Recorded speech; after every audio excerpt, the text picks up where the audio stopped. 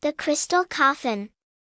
Now let no one say that a poor tailor can't get on in the world, and, indeed, even attain to very high honor. Nothing is required but to set the right way to work, but of course the really important thing is to succeed. A very bright active young tailor once set off on his travels, which led him into a wood, and as he did not know the way he soon lost himself. Night came on, and there seemed to be nothing for it but to seek out the best resting place he could find. He could have made himself quite comfortable with a bed of soft moss, but the fear of wild beasts disturbed his mind, and at last he determined to spend the night in a tree. He sought out a tall oak tree, climbed up to the top, and felt devoutly thankful that his big smoothing iron was in his pocket, for the wind in the tree-tops was so high that he might easily have been blown away altogether.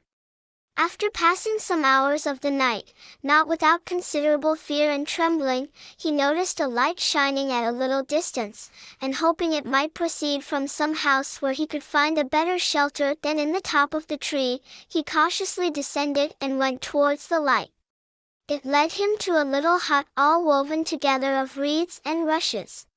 He knocked bravely at the door, which opened, and by the light which shone from within he saw an old gray-haired man dressed in a coat made of bright-colored patches.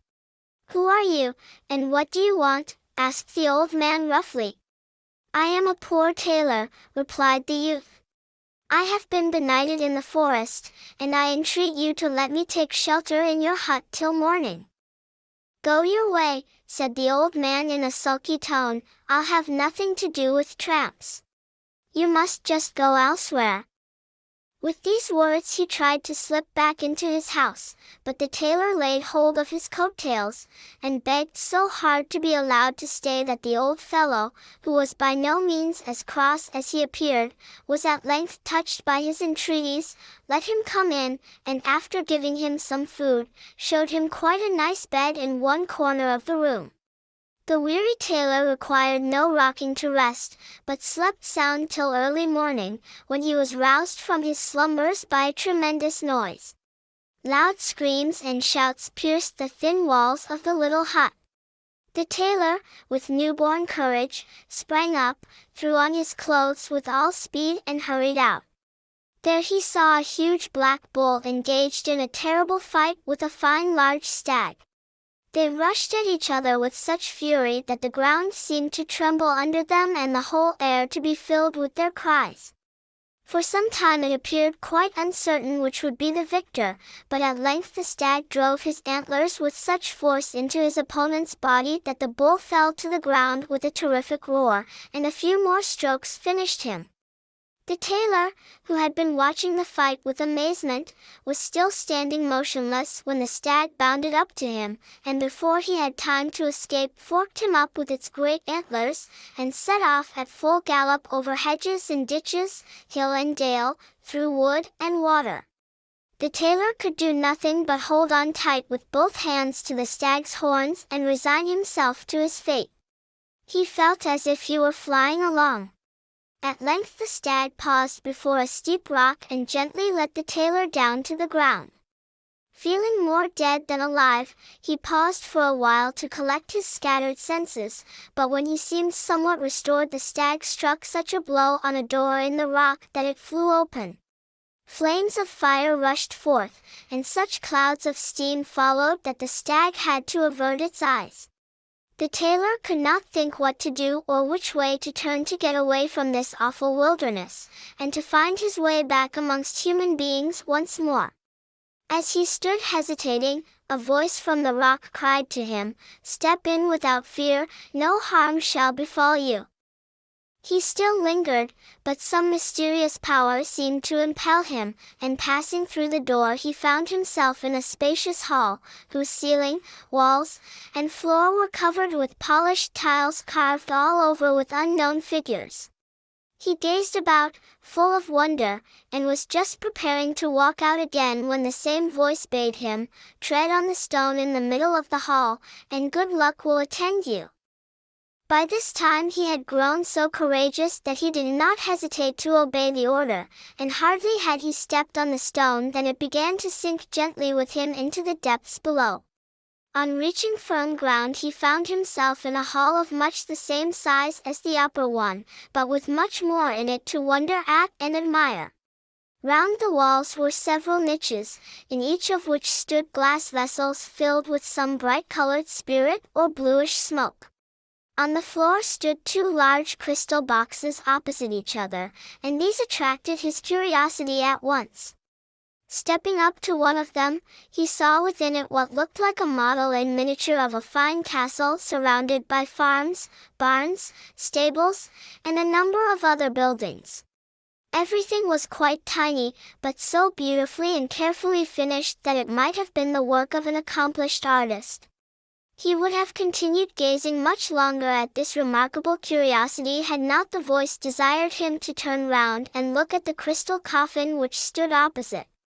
What was his amazement at seeing a girl of surpassing loveliness lying in it! She lay as though sleeping, and her long, fair hair seemed to wrap her round like some costly mantle.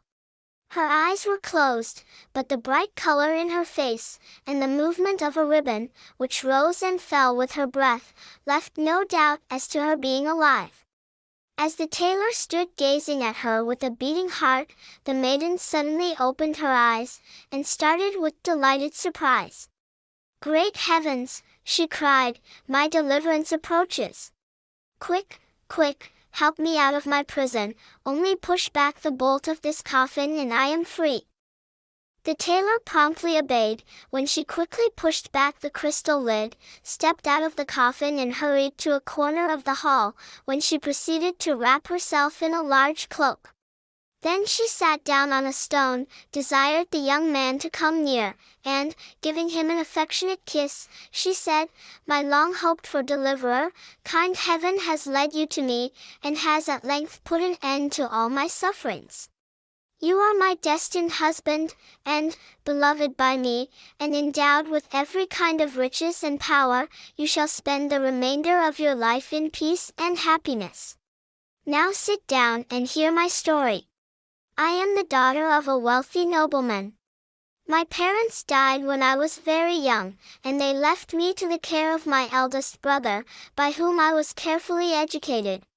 We loved each other so tenderly, and our tastes and interests were so much alike that we determined never to marry, but to spend our entire lives together. There was no lack of society at our home.